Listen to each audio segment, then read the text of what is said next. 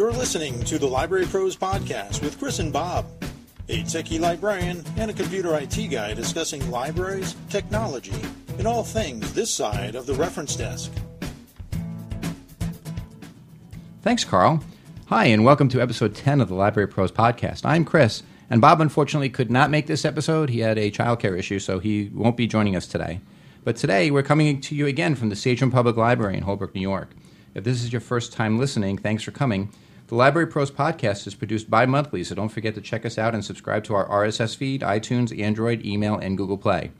Links and notes from today's podcast can be found on our website, www.thelibrarypros.com, on Twitter at @TheLibraryPros, or on Facebook at facebook.com/LibraryPros.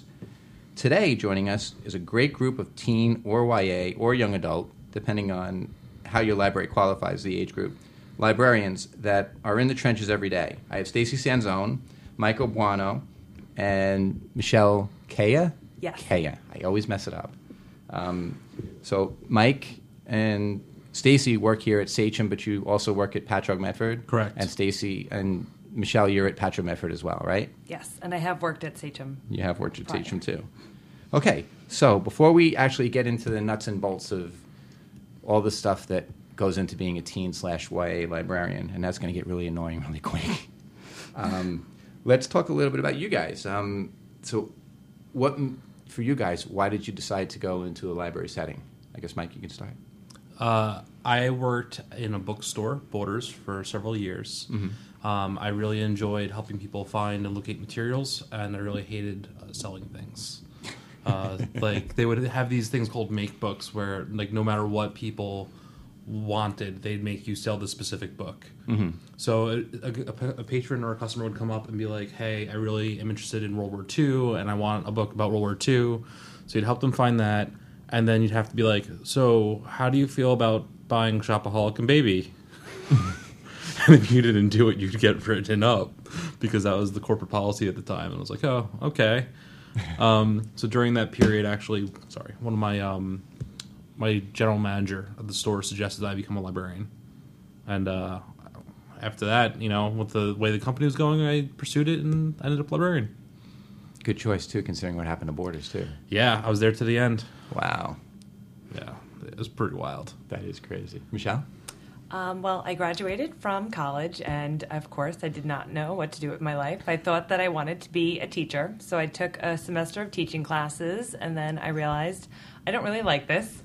And I didn't really want to take time off from school, so I was talking with my mother, who actually works in the circulation department of the Patchogue Medford Library, and she suggested being a librarian, which would be somewhat similar to being a teacher, but with less structure and more fun. So I said, why not? And I jumped into going to school and have not turned back from there. Stace? Well, I was actually a teen patron at the Sachem Public Library, so I was already kind of familiar with the people that worked here, and I actually didn't understand like the hierarchy of like different positions and that kind of thing. So I saw one of my friends from Girl Scouts like actually working, and I was like, I should totally do that. So I actually applied and I became a page, and that was when I was 17 years old. So that's really what did it for me. That's how it started. Yeah. Huh? Okay, so we all, for those of us that are from Long Island, there's usually two schools you go to. You either go to Post or you go to Queens. And every once in a while, there's a St. John's mixed in there. So, Mike, where'd you go? I went to Queens. You went to Queens. Michele? Queens as well. Stace? I actually, I ended up doing my master's degree online.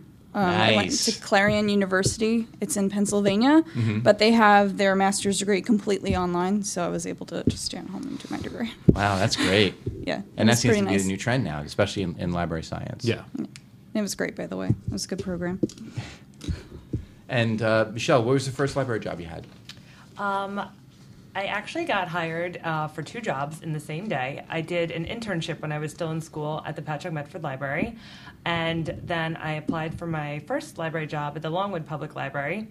And I went on an interview there, and I got called back on a Wednesday. I was a bartender before I became a librarian, and I was working a lunch shift at my job. And I got a call that I got the job at the Longwood Public Library in the adult department. And that same day, Patchogue Medford, who I did my internship, called me and said that they had a position open and asked me if I was looking for a job as well. So got my first 2 part-time jobs in the same day, actually. It was a very fun day. That's really neat. Yeah. That's great. What about you, Mike? I also interned at the Patchogue Medford Library, and before that I had no library experience. And when my internship was over, they asked me if I would stay on. That's great. Yeah. That's nice when that happens. Yeah.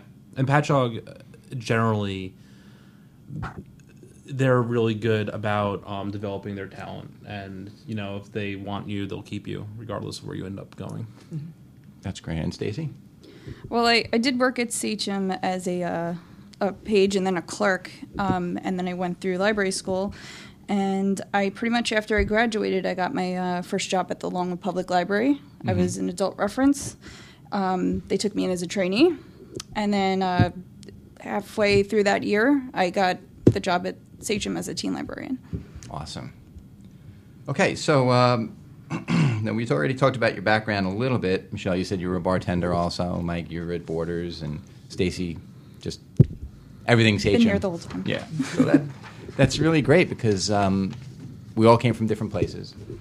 But it's nice to see, too, that we didn't have to go hither and yon to go find a job like what happens with most people here in Suffolk County, where you're juggling 3 or 4 different jobs, and then you have to kind of hope that one of them is going to be able to. First of all, you take the civil service test and hope to get that right. good grade, and then from there, you're hoping you get canvassed, and hopefully you get to go to a library that you have familiarity with, and you want to be at too.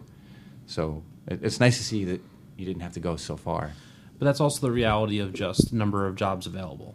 Right, I did just say that they want you, they'll keep you, but that's only if they actually have the money to keep you. And that, at the end of the day, it's always fiscal. It's always fiscal because the inflation on our health insurance, on our retirement contributions, all that's going up, and with the tax cap, it's a real hard decision for someone to fill a full-time position. Right, and for those of us that aren't in Suffolk County or in New York, the New York State imposed a tax cap on all municipalities where they can't raise taxes more than 2% or the cost of living, whichever is less.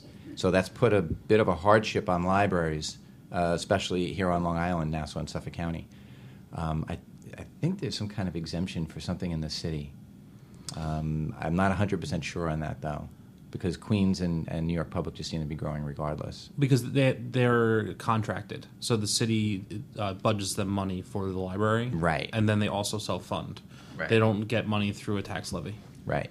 So for libraries in New York State this past year, the cost of living inflation was only 0.4%. So libraries, unless they decided to pierce the tax cap, meaning they're going to raise it above that 2% or cost of living, unless they decide to do that, they are forced to only raise their budget this past year at 0.4%, which puts a hardship on not only materials and hardware for electronics and computers and programming, but also personnel. So the job market has really tightened up here on Long Island.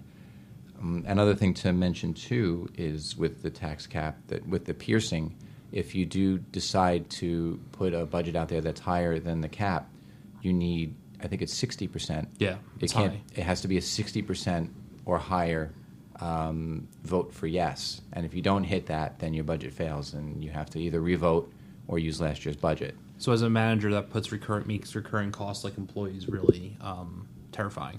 Right, sure. Absolutely, because it's more than just paying your salary. It's also health insurance, and if you have dental and optical, and life insurance, and all those other things too. So that it is a struggle for libraries to hire.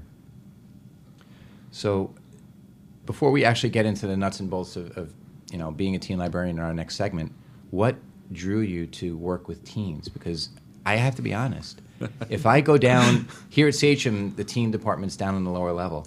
I go down there, and it's almost like Han Solo and when he's running away from something, or he's in a Death Star, and he looks around a corner real quick, and then he puts his head back, and I'm like, do I really want to go down there? So for me, it's a little it's almost as terrifying as Children's. Children's is a different horror show altogether. Yeah. Not that it's bad or a horrible way to work, but for me, it's not my forte. So tell me what drew you to the teen/YA department. Mike, you can go first. Well, I've been working with teens pretty much my entire life. I was a scout leader. So as a scout leader, as a boy leader, I worked with teens in a leadership capacity. Okay. And then in college, I moved on to working for a federally funded program called Trio, Upward Bound, through Trio. And it was 8 weeks for 2 summers on college campus with 180 kids and 18 adults, all between the ages of 19 and 21. I'm getting scared. Yeah, and it was a residential program, so they stayed with, we lived with them for 8 weeks, and we had 2 days off that weren't our set days off a week, which were just Sunday. Wow. So it was super intense, and I learned a lot very quickly, and I loved it. But afterwards, I was a little burned out on it. So I can imagine. That's why I ended up at Borders. Michele, how come you ended up in teen? Well, I thought I wanted to be a teacher and work with kids in middle school, but I've always had a lot of energy. I like being active.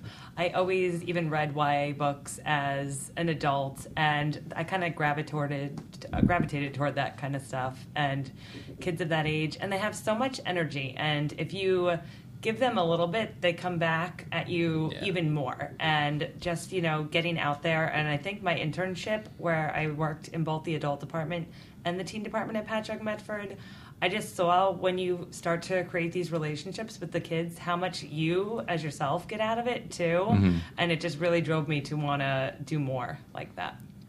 That's great. Stacey, you were a teen. Yes. Yeah, I used to come here, and not just for reading, but we used to play computer games and all that stuff. But I always have found that my interests have just aligned pretty much with what teen interests are. Like I said, I'm big on the video gaming and the anime and all the stuff that they're into, so it's good for me because I'm passionate about those things too. Mm-hmm. And that's where I tend to make a lot of connections with them. And it seemed like a natural progression for you too, right? Oh yeah, absolutely. A lot of our programming, which we'll talk about later, obviously, it surrounds those things a lot. So it's coming handy for sure. Awesome. Okay, thanks for sharing, guys. I really appreciate that. And we're going to take a short break. When we come back, we're going to get into the real nuts and bolts of it, about teen librarianship and how you've seen it evolve and where you see it going. And we're going to get into a whole bunch of stuff. So we're just going to take a real quick break, and we will be right back.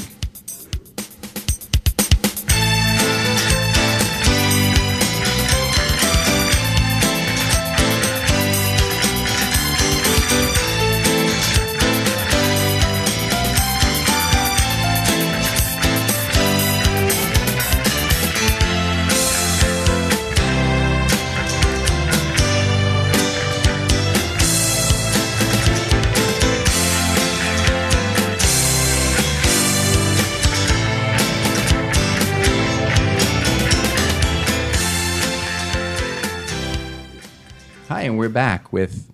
I'm sorry, give me 1 second. Oops, I had to make an adjustment. Hi, we're back with our teen/YA librarian groups with Stacey Sansone from Sachem Public Library, Michele Cayea from Patchogue, Medford, and Mike Buono from Patchogue, Medford. So we touched on this in the last segment, but I really, really want to talk more about what motivates you to work with teens. I know we talked about, in the very beginning, what your motivations were. But I want to know a little bit more about, like Michele was saying before, that what you get from it and what it drives you to actually do more. Motivation in this field, I think, is a huge part of why we do what we do. If you don't have the motivation, then you're just an empty chair. If you're not motivated by what you're doing and who the type of patron that you're serving, I think something gets lost in the mix. So let's go around, and talk a little bit about the give and the take, and what drives you and what happens at the end of the day that really makes you say, "I'm coming back tomorrow." So, Mike, you want to touch on that a little bit? I think Michele said it perfectly, which is you give a little bit and you get a lot back. Mm-hmm. Teens are more open emotionally than adults, I work an adult reference also, and it's a relationship built over transactions. Mm-hmm. So you build relationships, but it happens like you have a reference question, you build the little piece happens each time. Right. Whereas with teens, if you open yourself up and you give them a little bit of who you are and you talk to them like they're people and treat them with the proper amount of respect, they open themselves up to you immediately, and that it's like a relationship in overdrive. Mm-hmm. So, some of the most fulfilling relationships I've had in terms of like a peer friendship relationship have come from people younger than me because of that. Mm-hmm. So professionally, it's really rewarding when you can help somebody and what they give you back is literally just, not so much an outpouring of thanks because that's like a little narcissistic, but what they give back to you is a real, true interaction, mm-hmm. which I think as adults we have so rarely. And it makes some sense, especially in this digital world that we live in too. Yeah. And Michele, you pretty much touched on it before. Do you want to expand on it a little bit? Yeah, sure. So I talk to a lot of kids about like books and stuff like that, and with kids everything is like a heightened emotion, and I'm a very excited person and I like to express myself in that way too. So when you match their energy a little bit, it helps them want to open up. And when you start talking about something like a book or a TV show or just something that there's a common interest with, they'll come and they'll talk to you more about what's going on in their personal life, if they're struggling to find a job, if they're having a bad home situation, if they don't know what's going on with what they want to do with their lives, or just like they're having a problem with their friend or their boyfriend or someone's using drugs. Like it opens up another vehicle for them to have someone to talk to. So that's really neat. It's very real. And Stacey, what's your experience been? Just to kind of build on what Mike and Michele were saying, you do tend to get those relationships and open transactions if you just you just have to really just listen. I feel that some people have trouble with that because I have some teens that will come up to me, and if I just listen to them a little bit and just say, oh yeah, how's things going? How are you doing at school? Some of them have actually told me, no one else talks to me. So I'm so glad you're listening to me right now. And that for me is like just me being there is enough to make some kids happy. So never mind all the other stuff that we end up doing as teen librarians. Yeah.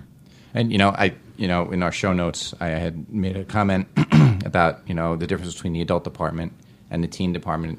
It's almost like looking at a horse and a zebra. They look almost exactly the same structurally, but they're completely different animals. And it seems as though in the teen aspect of librarianship, it's more than just answering reference questions. It's being a combination of a friend, a social worker, a guidance counselor, a programmer, and a tech nerd at the same time. It seems as though you have to have a very large skill set in order to be a teen librarian.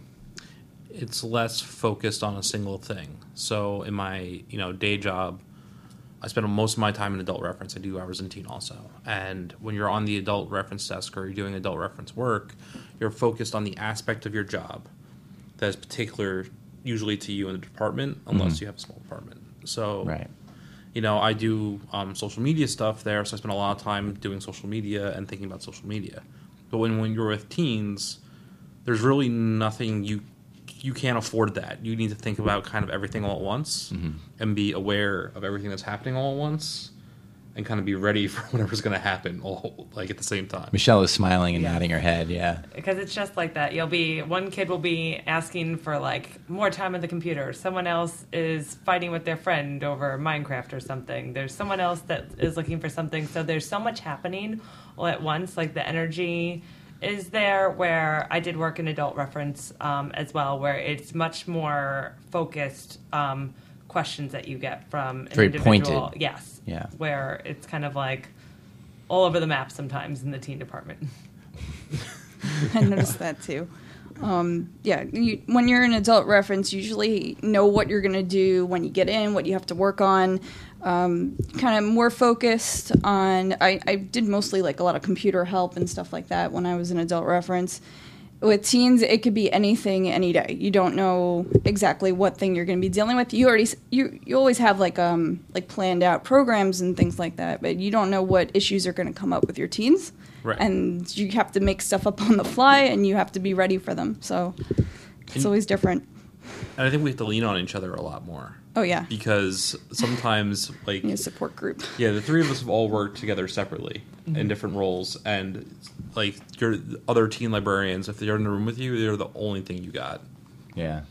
So... You need your own support group, too, because it seems like, I know that in the adult department, everyone has their own thing. Like, somebody's good with computers, somebody's good with reader's advisory, everybody has their strengths and weaknesses, and if you have a really good team, it's good to see that, everybody pitches in and throws their weight behind, a certain aspect of that reference interview, which seems to be, in the adult department, it's really a reference interview, but in teen, it goes beyond just, okay, I answered your question, now you're walking away from the desk.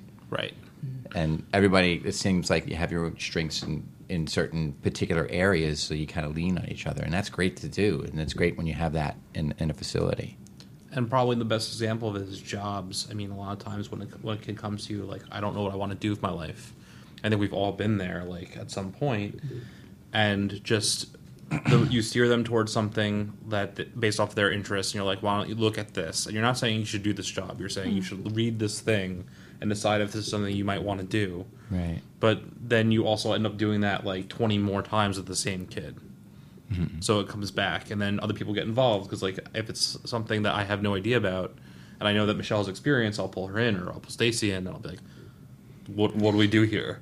Right. And then that's when, because Michele in Patchogue, Michele has a lot of contacts with the school. Okay. So who do we send this kid to talk to? I don't necessarily know off the top of my head, but Michele might. Okay. Yeah, there's a good partnership. I've seen it in all the libraries that I've worked into, but, like, even if Mike is an adult reference and I, like, needed to ask him a question or something, like, we put the teens first, so we make ourselves available for that and to help whoever's there. So it is really nice and very helpful, so you don't feel alone and, oh my gosh, this kid's asking me something and I have no idea what I'm going to tell them. And, it's funny, being an adult librarian, that's what I see happening. You're just an island that's there, and you're surrounded by teens. You feel like, it's like Custer's last stand or something. But it's nice to hear that you guys can all pool your resources together and, reach out to each other. That really is cool. I mean, we do that in adult reference too, but, there's always the perception versus the reality. And children's librarians, I'm sure, look at adult and go, ew, how do we do that? What happens if you don't have the answer? And I'm looking at, children's like, somebody threw up. How do I deal with that? What do I do with this? Yeah, how do I do? Or there's a kid missing, or the kid can't find the parent. Just stupid examples of the children's department. I have no idea if any of that really happens on a day-to-day basis. I'm sure it does. I'm sure it happens multiple times a day. I'm sure. Yes, I think so. But, I mean, it seems as though in teen now, you're not just an island unto yourself, and now you're surrounded by all these kids who are, all clamoring to get into the Minecraft machines. And, there aren't enough, and now you're fighting with the kids. It seems as though it's a lot more collaborative than I thought it would ever be. It has to be, because if I'm getting to a point where I'm getting stressed out, and we all do, I have to go to Stacey and be like, listen, could you please handle this? Yeah. Sometimes we're like, that's enough. I need you to kind of step in for me if you don't mind.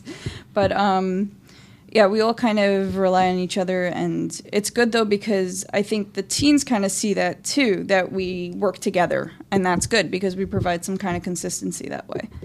And I feel a lot of them tend to need consistency in some aspects. So because they're lacking it someplace else. Yeah. At home or at school or something like that. Occasionally, yes. Wow, that's really cool. So, I've always found, because in library land here in Suffolk County, I've seen some libraries like Sachem and like PatMed, they have a teen/YA department that is robust, it's large, there's great staffing, and then there are other libraries that have one librarian as the YA librarian, and they're pulling adult desk duty, and there's other libraries that don't even have a teen/YA department. It seems to be an evolving area of the library. Maybe not so much here at Sachem or at PatMed, but what do you think is happening with regard to service to that particular part of the community, that age group? Nationwide, there's a contraction of YA librarians, so we're actually losing YA librarians and departments in the country. A lot of recent research at FIU also shows that we're basically losing ground. People are not taking teen services seriously, and if that's, I don't want to blame anyone in particular because I don't think that's true of the administrators as individuals. I think it's more of a pressure on funds. Right. And resources, and a pressure on public use of funds, and generally in our country, adults don't look very fondly upon teens. Right, they're always seen as a problem. Right. So if funding is going to be cut from someplace, a lot of times administrators are pressured by their board or from wherever, the public in general, to cut funds from teens. Right. Because they have no voice. Frankly, they don't have no ability to vote. Civically, they're not really active, and that's primarily because they're not allowed to be active. They're pressured out of it. So I actually think we're going through a mini crisis. I don't want to call it an actual crisis yet, but we're going through a mini crisis where there's a contraction of funds being devoted towards teen services. Yeah. What do you think, Michele? I agree with what Mike's saying, but I think if we look too, if they build it, they will come. If there is a space for the teens to be, they will come and use it. I think that some libraries that don't have a teen department, they don't have a teen presence because they don't really have a space where they can be and be comfortable. But if you allow them this space, they will come. And I always feel like I don't care how badly behaved a kid is in the library, because if they're in the library, they are not out on the street. I worked this past Tuesday night, and it was a beautiful first day of fall, or maybe it was the last day of summer. I don't remember. But the kids were just going berserk. They were driving me crazy. There was way more kids in the room that could really legitimately fit in there. They were doing homework. They were playing games. But as frustrating as it could be at times, I'm like, it is so much better that all of these kids are right in here with me, driving me crazy, than if they're out on the streets causing trouble or doing anything like that. So I really do feel that if there is a space for teens to come in the library where they feel like it's an area that's dedicated to them and where they're comfortable, they will come. And I hope that people continue to see that it's a necessary thing, but it's beneficial. Yeah. Definitely. Yes. Yeah. Absolutely. Stacey, you feel the same way, right? Yeah, absolutely. And I think that if administrators and their boards and the local governments, if they realize how much the teens need their departments, and it doesn't matter, I think in pretty much any community, you still have teens no matter what that are going to need some kind of space. If we can somehow convince them or show them the benefits of having those spaces and those staff members available for them, it would outweigh any budgetary concerns, any financial concerns. How many kids do we have on Friday night, this past Friday night? We were full, which is 65 kids.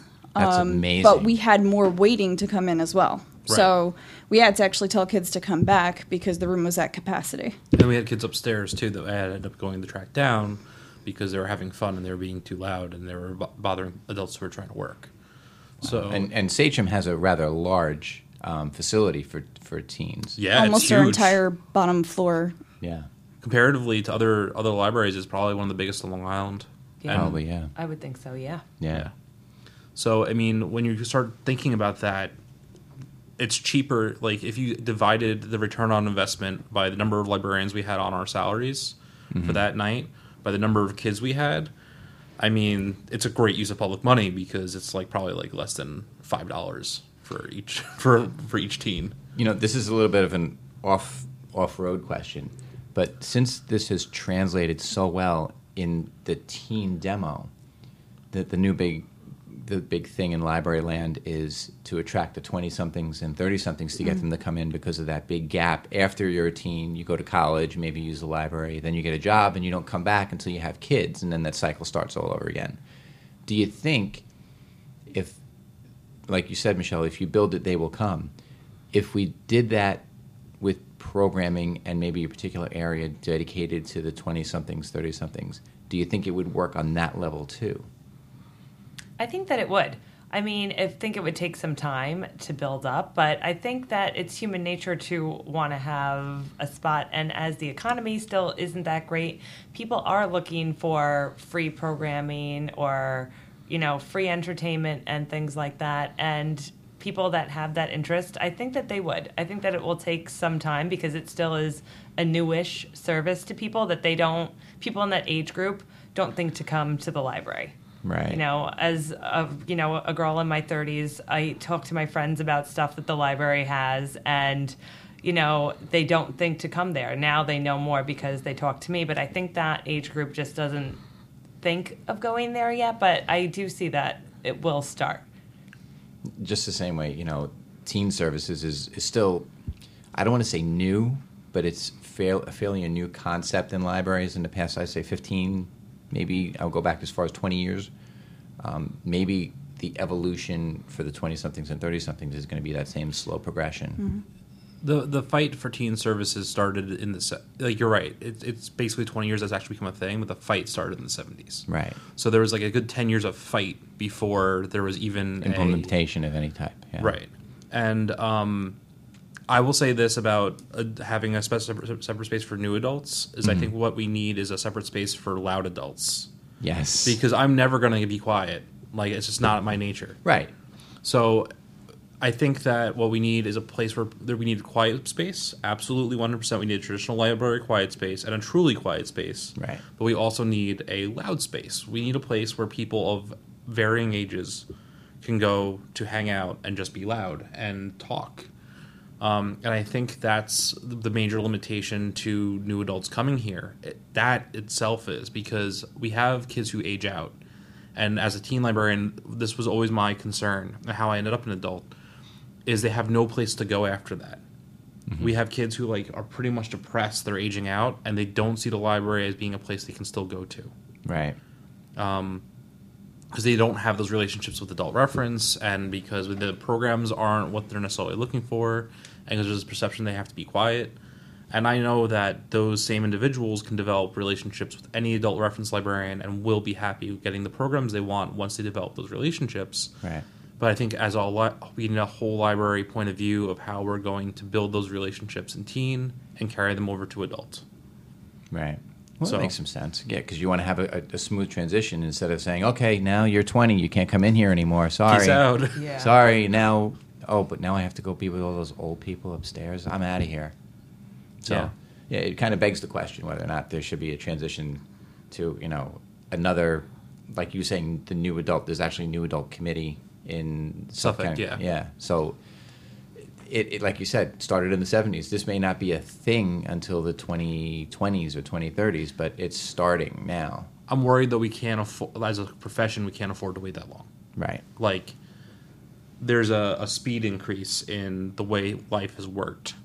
Modern life has worked. Oh, definitely. Mm-hmm. Sure. So rather than say, it may take 30 years, I'd rather say we need to do it mindfully and quickly. Yes. Because I'm honestly really worried because, not for anything also, people in their mid-20s are kind of transient. I don't know how many times you guys have moved when you're in your 20s. I moved 3 times. Sure. And the other struggle is keeping people here because it costs so much to live on Long Island as opposed to any other part of the country. Maybe with the exception like San Francisco or a place like that. Or they were even saying that it costs as much to live here in Suffolk County in eastern Long Island as it does to live in the 5 boroughs. Yeah. Because of property taxes and cost of living. And, there's even a retention problem of keeping the 20-somethings here once they've finished college and are ready to start their careers and do that kind of thing. So that's part of it, too. Yeah. And our kids, when they turn 18, I feel bad for them. Yeah. Yeah. Because they want to stay, but, sometimes it's just not appropriate to have a 19-year-old, 20-year-old person in a program where there are kids that could be 12, 13 years old. So It's unfortunate because we want them to be there, and they will still come talk to us. Mike has a lot of relationships with these kids, too. But there is that gap in service, and I think that, we just have to try and do what we can now. I know it will take some time, but we get relationships with these people. We don't want to lose them in that gap. Yeah, Mike pretty much said what I was thinking too, is the Sachem Library has created a space for those 20s, 30s, but it tends to be a quiet area where if you talk above regular voice, the entire library is going to be able to hear you. Right. So that's my only criticism of that area. But I think if they had another space where they could go play their games, we have a lot of kids that like to play tabletop games together and just laugh and have fun and not have to worry about bothering those around them. I think any library that's considering having that space should take that into consideration, because I think they are going to see that, I can't really hang out here anymore. Yeah. Like, I can come up and study maybe, but that's not why I've been coming to the library. I've been coming to play with my friends. Right. And they just don't have that outside of programming. We did Dungeons & Dragons tabletop for the 20s, 30s yesterday. But if those kids had been around, like, since they graduated, they might have gravitated towards that, but we kind of already have been losing them. So. And you had how many yesterday? We had 6 people outside of people that I know bringing their friends that actually came. And then Patchogue has 2 sessions, both with 6. So we're talking about that's one program that works for teens and works for adults. Mm-hmm. Well, it's interesting. It's a good transition to the next question. And the question is perspective. We keep talking about the transition going from teen to the 20-somethings and 30-somethings. And you're all in that demo, that age group demo.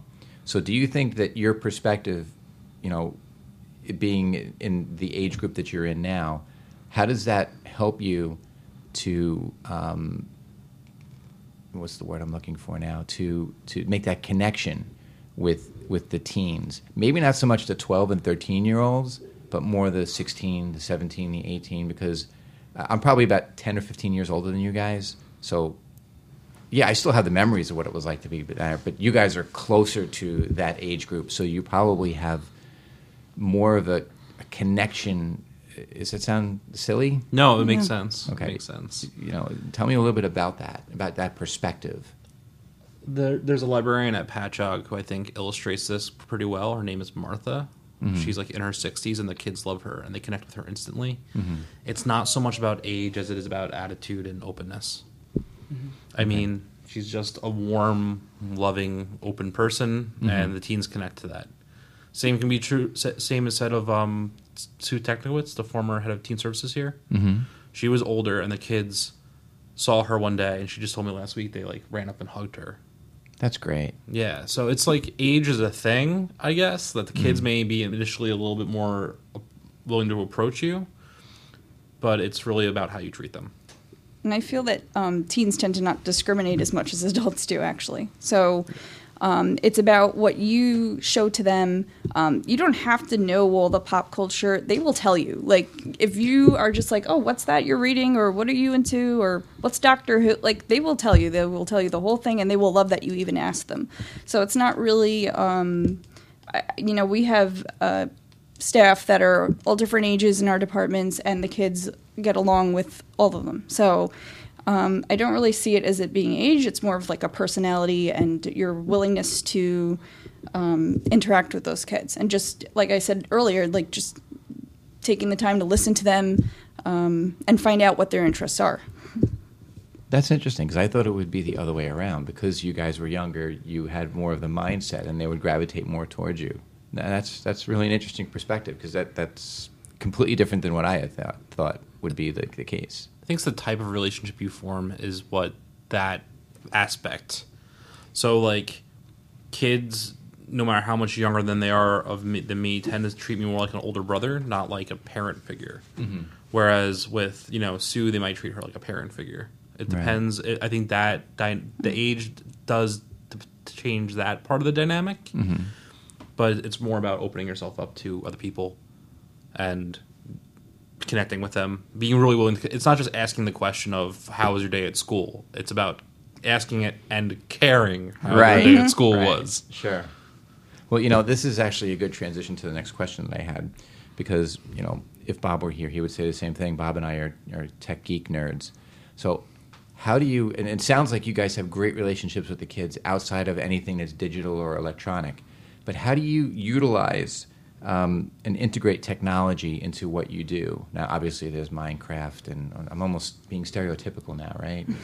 Talking about the teen stuff, Minecraft, and all that other stuff. Tell me what you guys do with the digital end of things to not only attract the kids but retain the kids, and in some respects, get the kids out and away from it. Tell me what you guys, what your methodology is. I mean, I think I'll talk more on how to get them away from it because I am not the most techie person. I can do the technology. I'm somewhat familiar, but I am not one of the librarians that knows coding. I don't play Pokemon Go or Minecraft. That's just not my forte.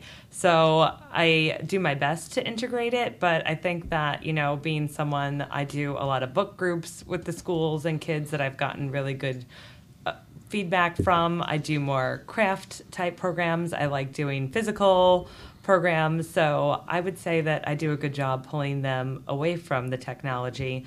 But as Stacey said too, if you ask them, they're more than willing to tell you. I don't play some of these things, but I ask about it. And they'll tell me everything I need to know and more about this thing. And it's, it's not my thing, but I'm interested in the teen. So asking them questions like, oh, what's that? Or how does that work? And a lot of times they will want to show you. If they have a new app on their phone, or if they know something, if I ask them oh, how do you do that? They are very willing and they want to show me. And then it creates that relationship and we talk about stuff from there. Well, it's interesting you say something like that because I've always found with my own kids, instead of saying, well, why don't you know how to do that? Sometimes I'll give the example, like with my one daughter. I'll say, I don't, especially with Common Core math. Jesus, God, help us all. I don't know how to do this. Show me how to do that. And it'll go from, I don't want to do this or I can't do this to, well, let me show you, Dad. And they'll do the whole thing. And you kidding me? Even after they explain it, it's still a struggle for me. Yeah. I couldn't do regular math. Now, Common Core math, forget it. But it's almost like a self-teaching method where you ask them and then they show you and then you see the light bulb go on where they actually answered their own question. So I've used that technique with my own kids, so I can imagine that that's something that you have in your teen toolbox. It's probably one of the most useful things you can learn to do. And I admit that you don't know, knowing something sometimes for us is hard because we tend to know a lot of stuff. It's part of our job to know stuff. So, right. Yeah, it's frustrating when you don't know. But I think the best example I can think of is Alex, the page who works here. Yes, Alex Boris. He's a great guy. And he knows so much. So when he was 17, he first started working here, and he's like, do you know about this? And I was just like, nah, man. And he'd explain it, and it'd be way over my head, and I'd be like, all right. Yeah, sometimes he does that with me, too. And I'll just say, I just get up off my chair, and I just put my hands out and say, sit and show me. And then he'll go at 100 miles an hour, and I'll retain 30%. Well, I mean, it's just people have different strengths and weaknesses, and the kid's brilliant. So it's you're going to run into these people, at 14, 12, who are just brilliant. Yeah.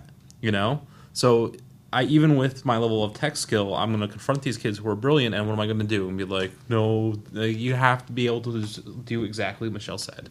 Right. Ask them to show you, be open to it, do it with warmth, and that's it. Yeah. What do you think, Stacey?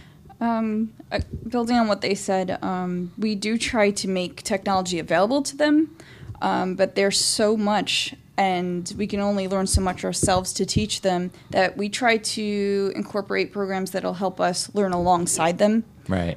Because a lot of them will pick up things faster than us. We can show them one thing 1 week, and the next they're an expert on it. Right. So, and then the next thing, they're showing us how to do everything.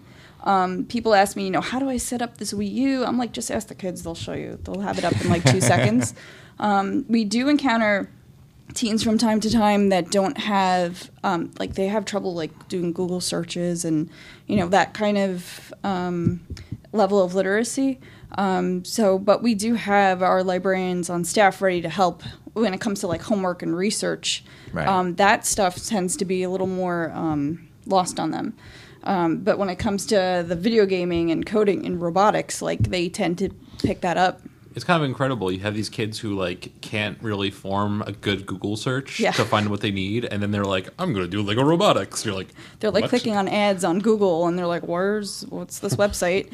This is homework. They can code, Lego Mindstorms though, and get a robot to do what they want. But ask them to pass you the Phillips head screwdriver. Depends on the kid. Like, what? Yeah. Yeah.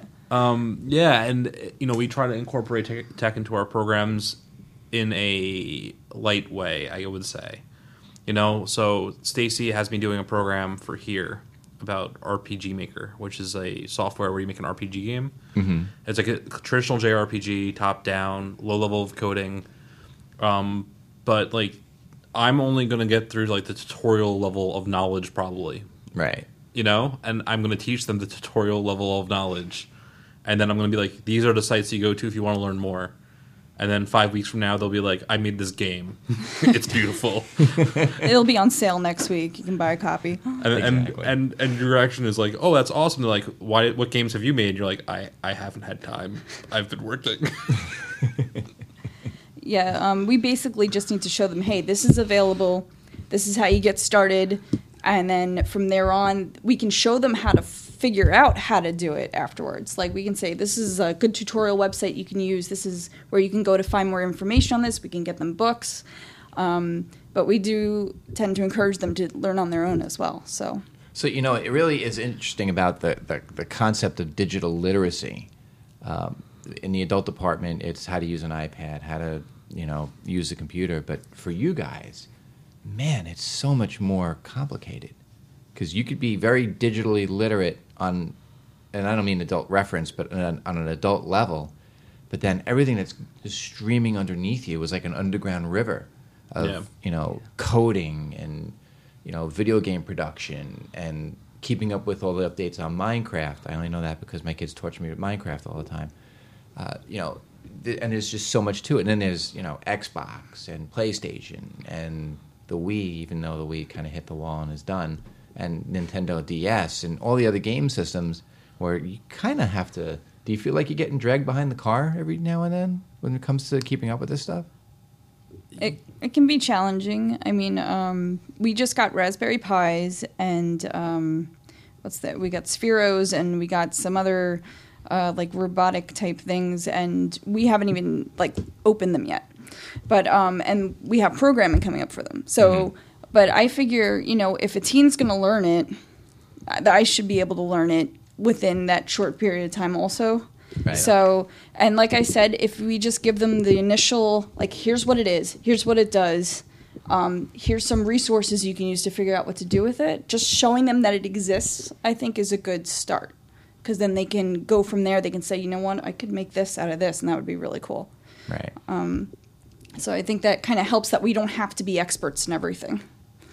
Right, because the kids turn into instant experts almost. Yeah. I mean, A lot of them.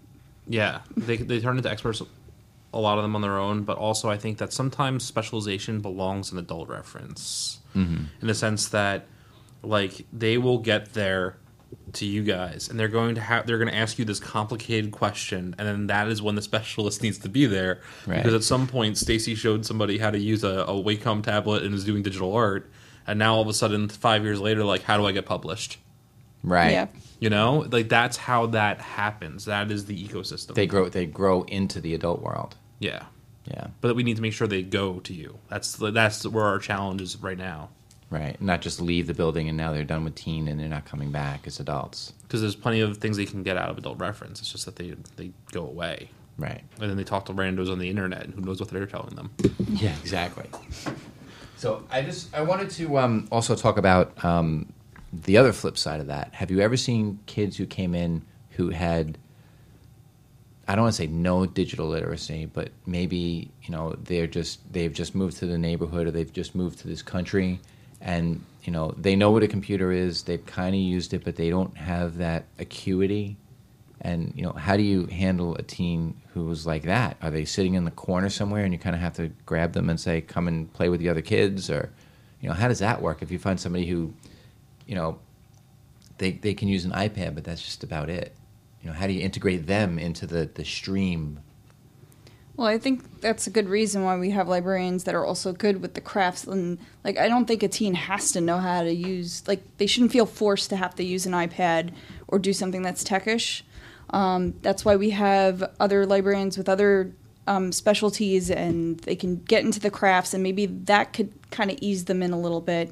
And once they're used to being in the library, then they might feel, you know what, I want to use one of those iPads. How do I, it'll kind of ease them into learning the technology as they get used to the library itself. Do you think it's more of a shyness issue than it is, an inability to use the resources? It depends. In Patchogue, Michele probably handles this a lot more than I do, but yeah, there's a couple teens. We have a bigger immigrant population that they're not as familiar. You'll ask them, do you have a flash drive to save your homework? They won't know what a flash drive is, or they might not have an email. So you do these basic, digital literacy things, and teaching them how to create an email. And a lot of times then the teen will teach their parents how to do that. And then if it becomes like getting comfortable with iPads and stuff like that, we have such a good core group of kids that comes in. I could say to one of my teens, like, oh, Jeffrey, hey, Chen, do you want to show him how this works? Or, just kind of having them help each other. And then it builds a relationship. And it does build a relationship. Then they'll be like, oh, do you play Minecraft? Or, okay, let me show you this. Or, it just starts sometimes with, like, you helping introduce. And a lot of times kids do want to help each other, especially if they know something and they know it well, like how they want to teach us. They do want to help each other. That's great. It's also a very helpful thing. We've gone from teaching kids how to copy and paste like 1 week, and like 5 weeks later they're just like doing everything on their own and hanging out with other kids. Yeah. So they really are sponges, huh? Yes, they are learn sponges. fast. Yeah. I also see that happening with special needs teens as well. Like, they might want to play Minecraft. They see all the kids playing Minecraft. They don't know how to play. I'll be like, hey, can you show him? Can you help him to get to where you are? And the kids are always like, yeah, come in, because they want to have more kids playing with them. So, right. And that's always really nice to see. No matter who it is, whatever kind of they just don't know how to play or do whatever the other teens are doing. A lot of them will just be like, hey, come do this with me. And it's really great. That is awesome. And whereas an adult reference, like, we tend to do one-on-ones because that's what they want. With teens, if you do a one-on-one with a teen who might be special needs or might be socially awkward or might not speak the language very well, you're kind of isolating them. Because I didn't think of it that way, yeah. They see them with an adult, and then all of a sudden they're like, we're not going to approach this situation. Mm-hmm. Whereas if you bring them in, you're providing them with a potential friend. That's great. And then the next day they come in, they know the kids who are there, so they're like, they just go right to them. They don't have to be like sitting in a corner somewhere. Most of our kids who are downstairs and super loud and super social downstairs, outside of that space, are shy kids. That's because it's their safe space. Right. They're safe. Exactly. Yeah. Mm-hmm. So, with regard to like reference questions, as technology aside, they have a book report they need to find, a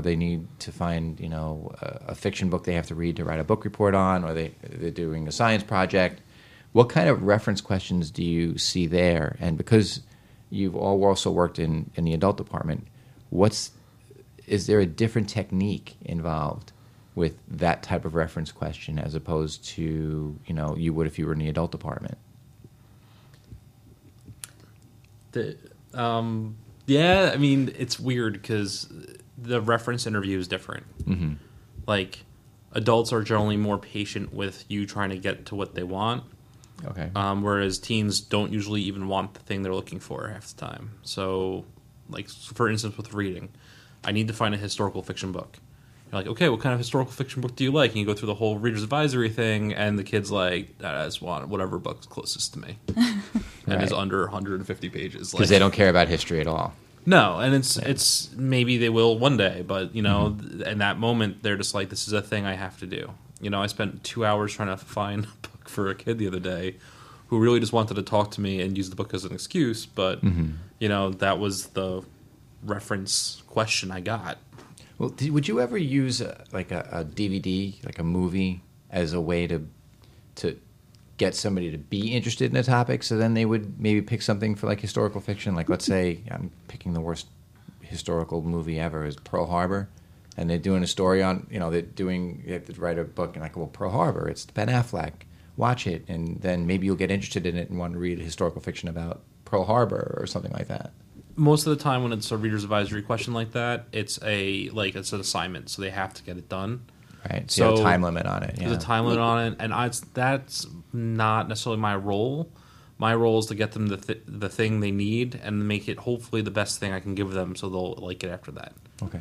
So what I'll do is I'll use a movie in terms of like, do you like any historical fiction? Oh, movies? I see. And go from there. A lot of time we'll get that like the day before that's due too. So, oh God, yeah. Usually a movie, that's just another thing they have to go through that they're already not that interested in.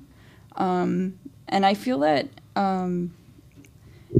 when they're doing their reference, it's harder for us too because we have to get stuff they can actually understand. Like when you're an adult reference, you can pull up articles, and for the most part, you have a college student or an adult just doing adult learner.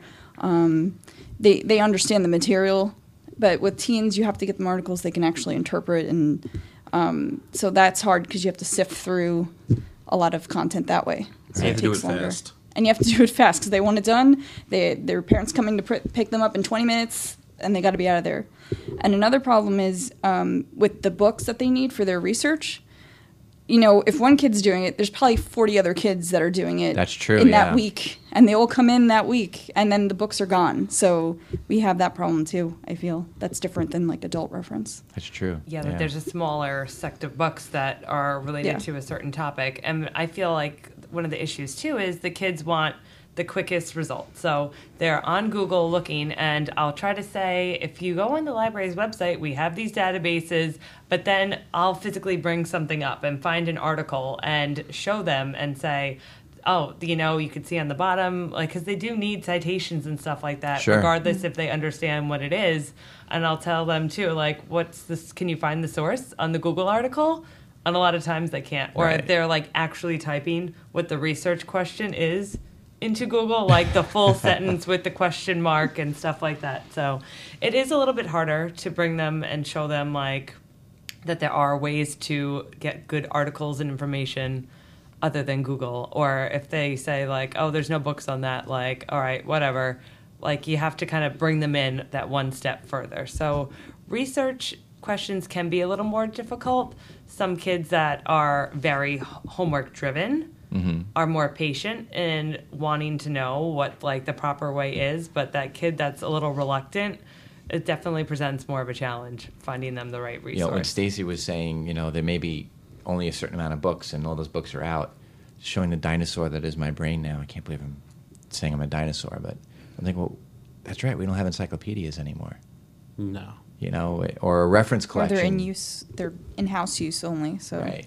So, you can't just go to a reference collection that would, obviously stay in the building, so you can then pull some reference materials out.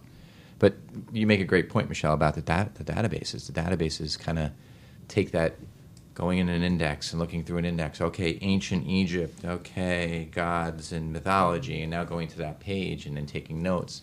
Now you can just jump on the database and do a keyword search, Control F, and find exactly what you're looking for within minutes. Yeah. So, just my brain just was working differently there, showing my age. The other thing I want to say, though, is that just because a kid's not homework driven, which is something that I think we are all aware of, but maybe some adults don't think about, does not mean that they're bad students in terms of grades. Right. So, my best friends in high school were all high-end AP kids, and they never did any homework. Wow. They would do it in 10 minutes. They would make it all up, and that's just, they did really well in school. They were all in the top 50 of our class. Uh-huh.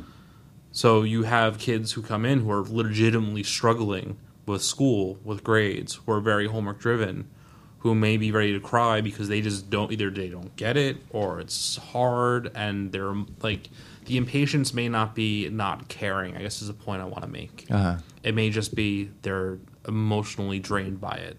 Mm-hmm. That makes sense. Yeah. I mean, because we've all known the sweats that you get is due tomorrow, and it's Sunday, and it's due on Monday, and you only have a limited amount of resources, and you're trying not to copy it verbatim. So yeah, it's I guess it's something that transcends time too. It's something that we all have to deal with at one point in our lives. Yeah. Just to switch topics just for a second, we were talking a little bit before about your print materials. Now, every library kind of has a different philosophy when it comes to the collection. Some libraries will have the entire teen collection segregated from the rest of the collection. Some will have fiction, fiction segregated in its own department or its own place, and some will, and have nonfiction in with the general collection with the adult department. How does Pat Med do that? I know how we could talk about Sachem too, and how does that work with regard to the kids feeling comfortable going and getting the books, and B, how you guys feel with regard to collection development and the organization of how the collection is laid out? Well, at Patchogue, the nonfiction is separated, in a separate room with the teen fiction. All the teen materials are separate. Okay. So, unfortunately, though, our nonfiction collection has not been as big. We're developing it more, but a lot of times that's a good basis for the kids to start finding stuff. And Right. It's in the area that's like right by our teen desk, so it's an area where they're comfortable being. And sometimes, if we need more materials, we'll go down to the children's department or go to the adults department. But for the most part, the teen nonfiction materials and the stuff they're going to use is all near us in that room. And I think that it does really help the kids feel more comfortable just going to the shelf and finding stuff or looking around, as opposed to, I know in Sachem, right, it is separate in the adult collection that they have to go elsewhere to get it. It's a little more confusing. We have it in like both Places. Okay. Because you have like neighborhoods, right, with the anime separate. And Yeah, we have our own like nonfiction in that room that had the 65 kids in it. That room has its own nonfiction. Then we have a new nonfiction collection, and then we have the stuff mixed up with the adults upstairs. Yeah, it it's gets a little- interfiled. Yeah. Do you find that it's more difficult for the kids to find stuff? Both the kids and the parents, because a lot of time they said, we were supposed to come downstairs, but they went downstairs, but not far downstairs, like too far downstairs. Yeah, because you have to do 2 levels to get to teen. Yeah, and so we get a lot of people that like come down saying it's down there. I'm like, no, it's up the stairs a little bit, and we have nonfiction down there as well. And it depends on the location when they're looking in the catalog where it's going to be. So it gets a little messy sometimes. In Patchogue, the other thing we do in the adult department is that the materials that we buy are meant. We have all levels, so we have things that are appropriate for people who have not graduated high school, because plenty of our 30-plus adults have not graduated high school. Mm-hmm. Enough have, or they haven't gone to college. So we have materials for everyone in each topic on all levels. Mm-hmm. So that makes it not really necessary for a teen to duplicate every research topic. Right. Yeah. It is helpful. It is nice because we'll start here in the teen department and maybe we'll have a book or two, then we can walk over to the adult department and there are more resources there. So it gets them familiar with using both areas too, which is kind of a nice thing. It makes some sense, yeah.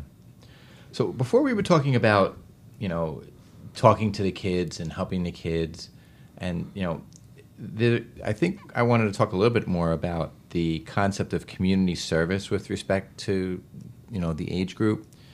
Maybe it's, like you were saying before, somebody is struggling with drugs or they have a bad home life, or, how do you kind of wrestle and deal with that? And is that something, as far as community service goes, not so much community service where you're earning points for, so you can get your communion or whatever it is for that. More of the helping kids, almost like, I don't want to say social worker, but you're helping them with an issue that may go a little bit further than just, doing what a traditional librarian does. Can you talk about that a little bit? Yeah, absolutely. I mean, it's having the right resources and being non-judgmental and talking to the kid. So, and just being honest and frank with them and saying, like, do you have a place to stay tonight? Like, do you have something to eat? And in Patchogue, there are some food pantries, there are local shelters, or we'll try to say, a lot of the teens rely on their friends and stuff like that. Like, is there someone around? We do have some good local resources. We have something called the Mercy Center, which houses some girls that are still in high school but can't stay at home for whatever particular reason. So trying to just really be honest, but in a non-judgmental way with the teen and find out what is their most immediate need today. because a lot of them do have a variety of issues that are going on that, they feel overwhelmed, or helping them find a job, or just say, like, even I passed the Dollar Tree and I think that there's a help wanted sign out there, and just showing that you care in just any little way. And a lot of times it's kind of just seeing how they're feeling and how much they want to tell you. But I think having stuff at your disposal, so you're not just like, oh my goodness, what am I going to tell this kid? And knowing that there are places that they can go, and just kind of checking in with them that way. Mm-hmm. Anybody want to, Stacey? In our teen department, we also have a wall with like helplines and resources where it's kind of like in the corner, but they know where it is. And a lot of the kids, sometimes they'll pull that stuff out just like for fun or to see what it's about. But we think that's a good thing because they know it's there. But we have all sorts of like help hotlines and things like that they can refer to on their own without having to feel like they have to come to us. But I've found that another good thing with our teens is because we are open and we talk to them, they tend to tell us things without us even having to ask sometimes. We just find out. And then, we pull our resources together and figure out what we're going to do and what's the best way to proceed. So, and it's good that we have that support that we were talking about earlier between other librarians too, because we can say, this is going on. Mm-hmm. What is the way we should go about this? And it's no one person has to kind of, be on the spot with that. I think that's the good thing about our department being kind of big with a lot of staff. So yeah, I mean, I really feel for those librarians that are alone, those teen librarians who are alone out there, because the job is enough as it is, right? Sure. And the hardest part of the job is those moments, because it's emotionally draining. It's something that you really have to mentally and emotionally prepare for when you walk into the work. Right. And something you have to try to leave behind when you leave work. And it is probably the hardest part of the job on a routine basis. Right. I can imagine. So I will say this, though. One thing that we are doing at Patchogue is we have brought social workers into the library.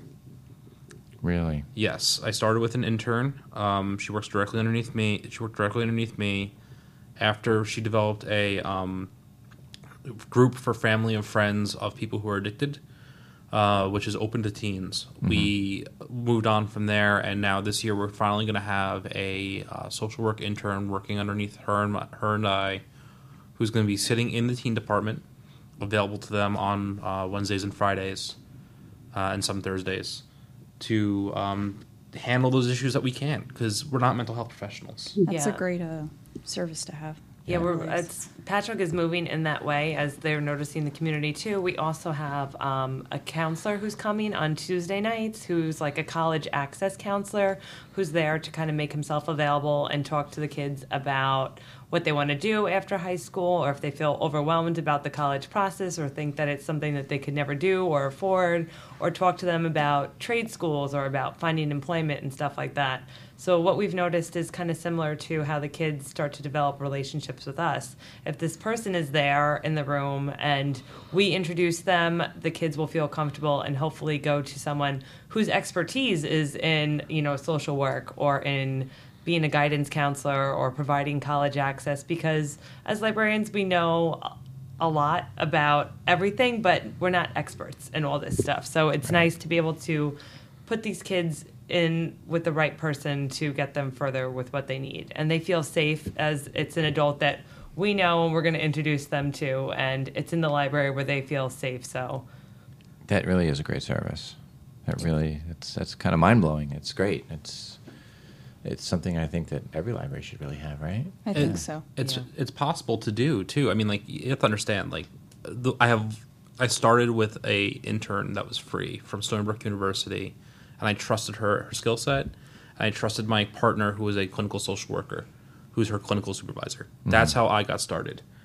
You guys sought out somebody who had the expertise that you needed, and you interviewed, and you essentially contracted them, right? I believe we got a grant, and that we were able to pay for this person to come on, which allows us to see how it works, and then say, wow, this guy is making a difference. Now maybe we can pay him to come in. But there are a lot of really great grants out there too. It's work looking for them and writing and getting approval. But that's how it started. It came off the ground because we got a grant to hire someone, and then we'll be hopefully lucky enough to keep him on if it proves to be successful. So, like, this school year, it's awesome because we get to start this school year with 4 days a week of having, essentially 4 days a week of having somebody available to teens to talk to them about issues that we're not specialists in.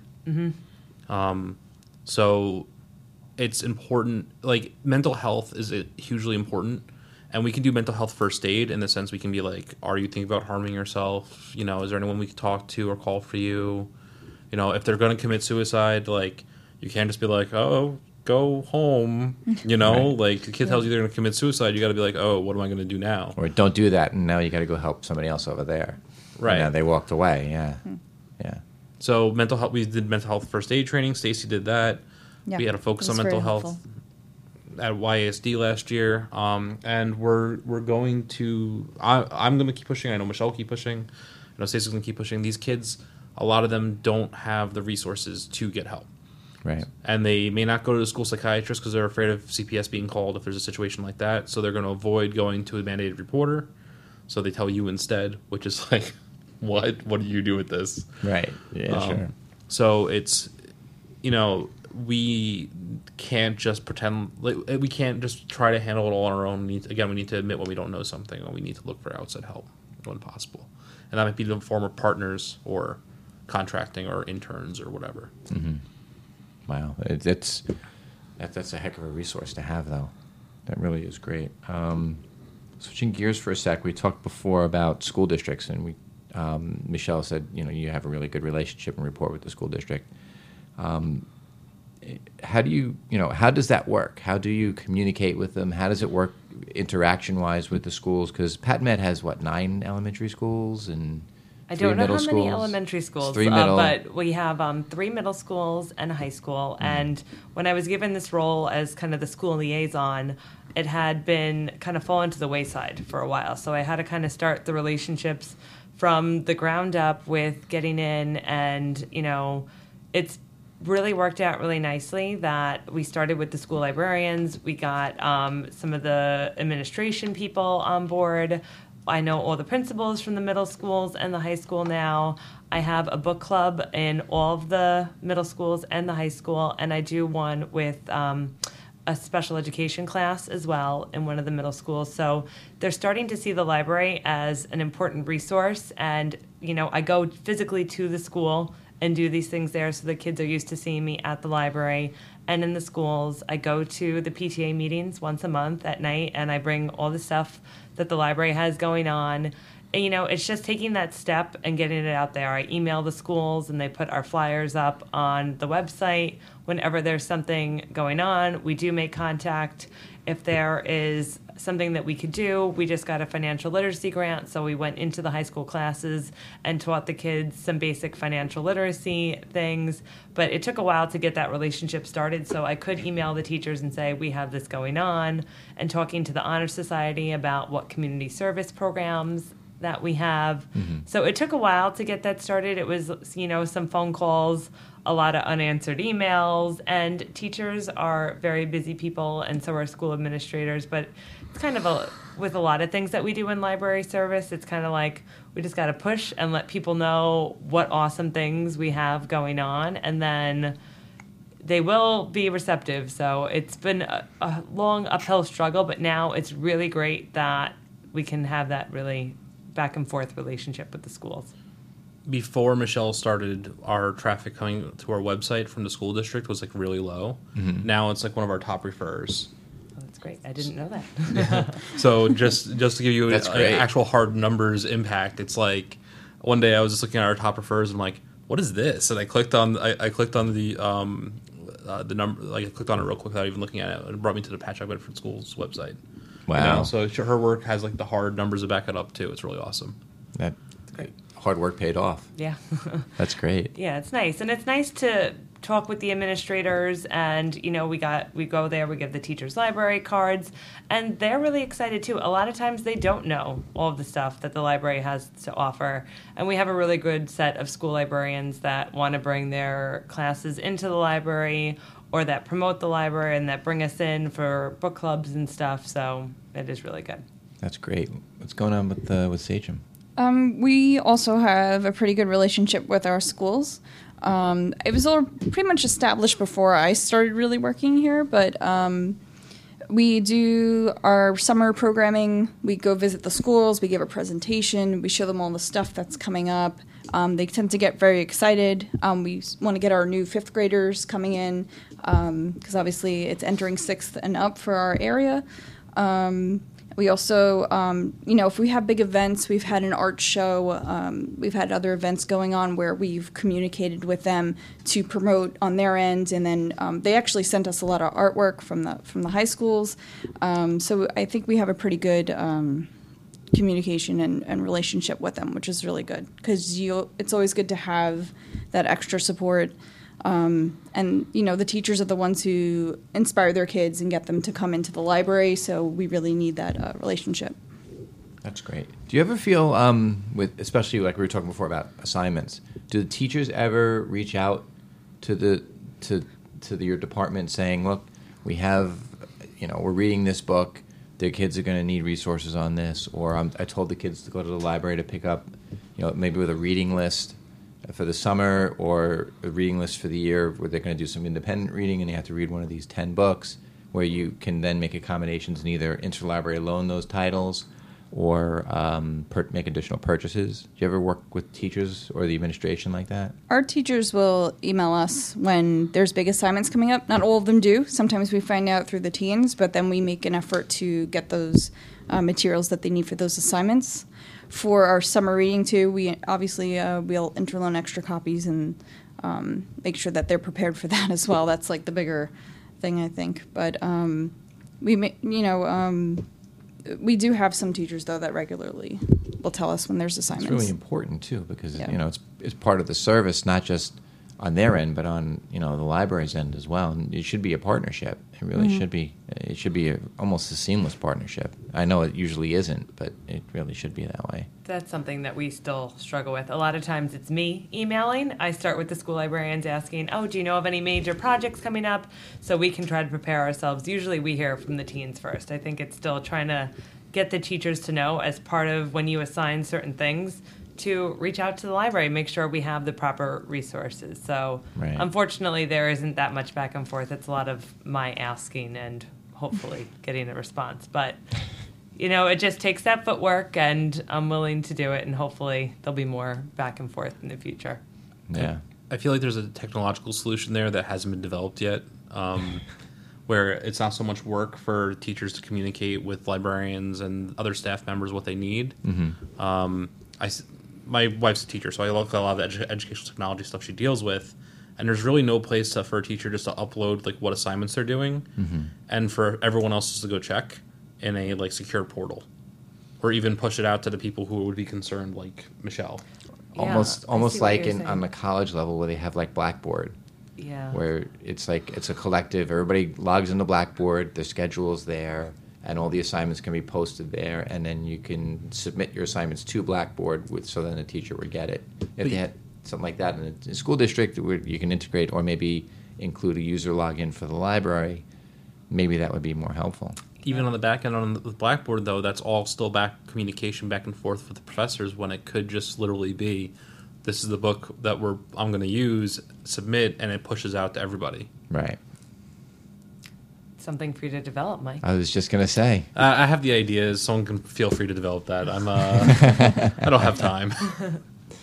Well, talking about, we mentioned summer reading before, and I can't speak to how long summer reading has been around for the teens. Has it always been something that started in children's and then there was a separate thing for teens, or was there always a teen?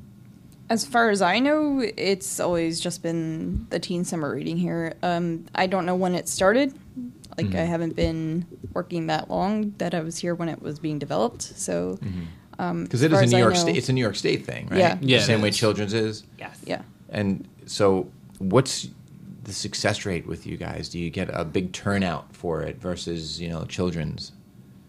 No, I think children's beats us. Children's always beats us because I think on that there's the buy-in from the parents. Right. And they bring their kids, and I think that when kids are younger, parents feel more obligation for their kids to be doing this. And a lot of times with the teens, we get, a good group that comes in on their own. There are some parents that want their kids to do it, but I think children still blows us out of the water on those numbers. Although this is my first year being in charge of Summer Reading Club for the teen department at Patchogue, and it was good to see our numbers went up. We had more kids report, so we've been trying to do different things. We went and visited 5th grade classrooms to try to bring in those new kids. So it's nice to see that there is progression and that it is still moving up and more kids are coming to the library for summer reading. I think a lot of times they come for the programs and then it is like, hey, are you signed up for the summer reading club? And they're, having fun prizes and things that they want is part of what hooks them in because they're already there because they want to do something fun and then saying, oh, you should be signed up for this. You can win some really cool prizes. They'll get on board. That's great. It's good to see that it is going up. The numbers are going up, and we're doing the same thing as Sachem, right? We have. You have to make sure you have prizes that they are going to actually want because, they're gonna be their main motivation for even doing the summer reading to begin with. And if you have stuff that they really think they can win, then they're gonna do the program. I mean, we have some kids that submit 30 books. Trying to get those raffle tickets or whatever you have for them. So we pretty much do the same kind of thing. You also got to make sure it's rules light, because if it's not, then the kids who read who just don't, they just won't do it. Right. I'm already reading for fun.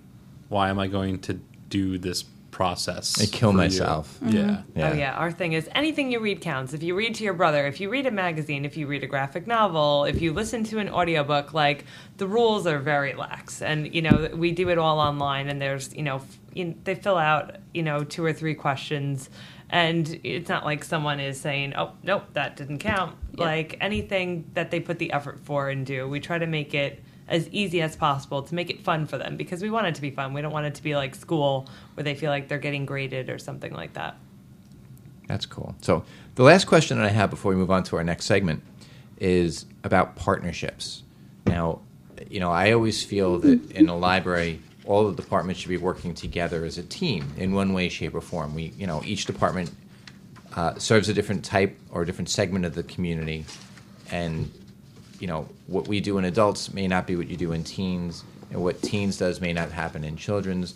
But what's the relationship and partnership that the departments have in your library with regard to just helping each other out? Not so much, well, we don't have anybody at the desk tonight, can you cover our desk? But in terms of pooling resources and materials and things like that, how does that work over at Pat Med? Does that work well? Well, we're starting to become a lot more community-oriented and doing, all-age programs and stuff like that. So recently there has been more collaboration in doing things that are for the entire community and that all ages are welcome. And we do partner with the Children's Department. One of our big major community service programs is where teens volunteer and help children with their homework assignments. So there's that relationship there. We're starting to build a better relationship with the adult department, but it's kind of a library-wide initiative to be inclusive and, make it more of a community center and a family center rather than no, I'm just going downstairs to the children's department because I want to get my kid a book and then leaving. We want them to see that there's stuff for everyone. Makes sense. And it also helps that we're having more and more people work in multiple departments. Yes. So I do Tuesday afternoons on the YA desk. Michelle's going to be doing some hours in adult reference. We have some children's librarian with some part-timers who work both in children's and teens.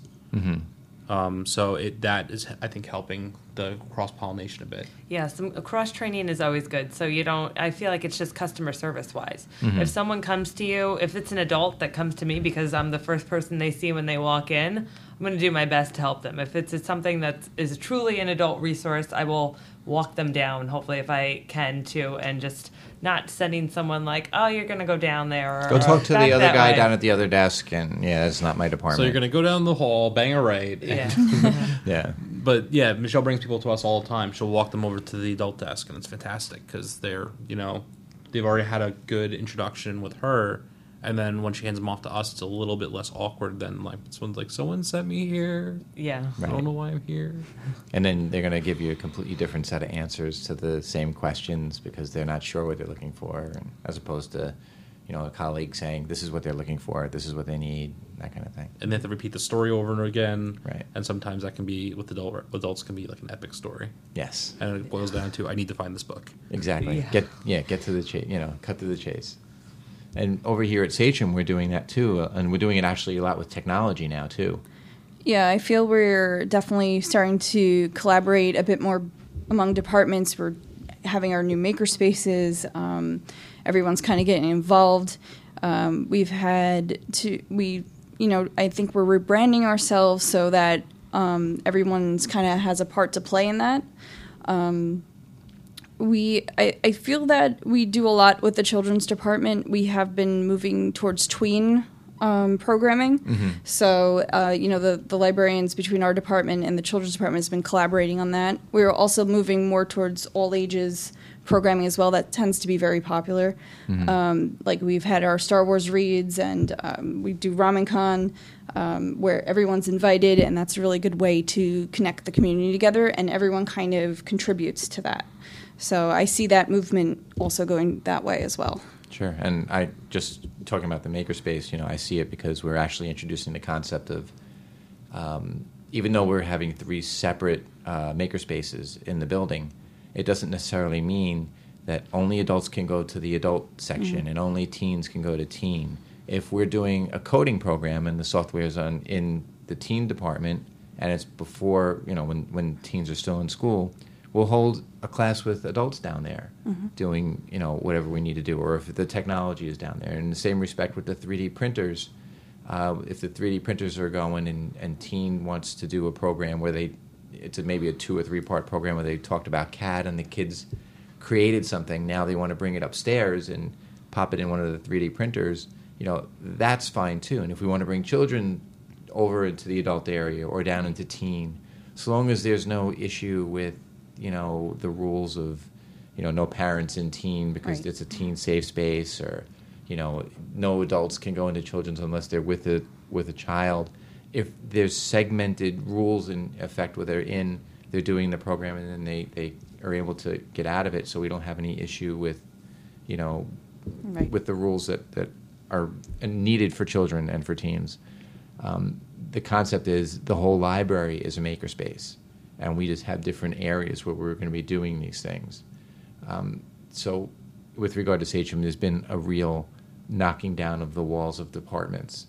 And we're even exploring having people at CERC and custodians and anybody else who works in the building who wants to help. They can have a couple of hours in one of the makerspaces, because if there's something like, if somebody's interested in the virtual reality that we have and, they work in custodial, why can't they come and help for a couple of hours?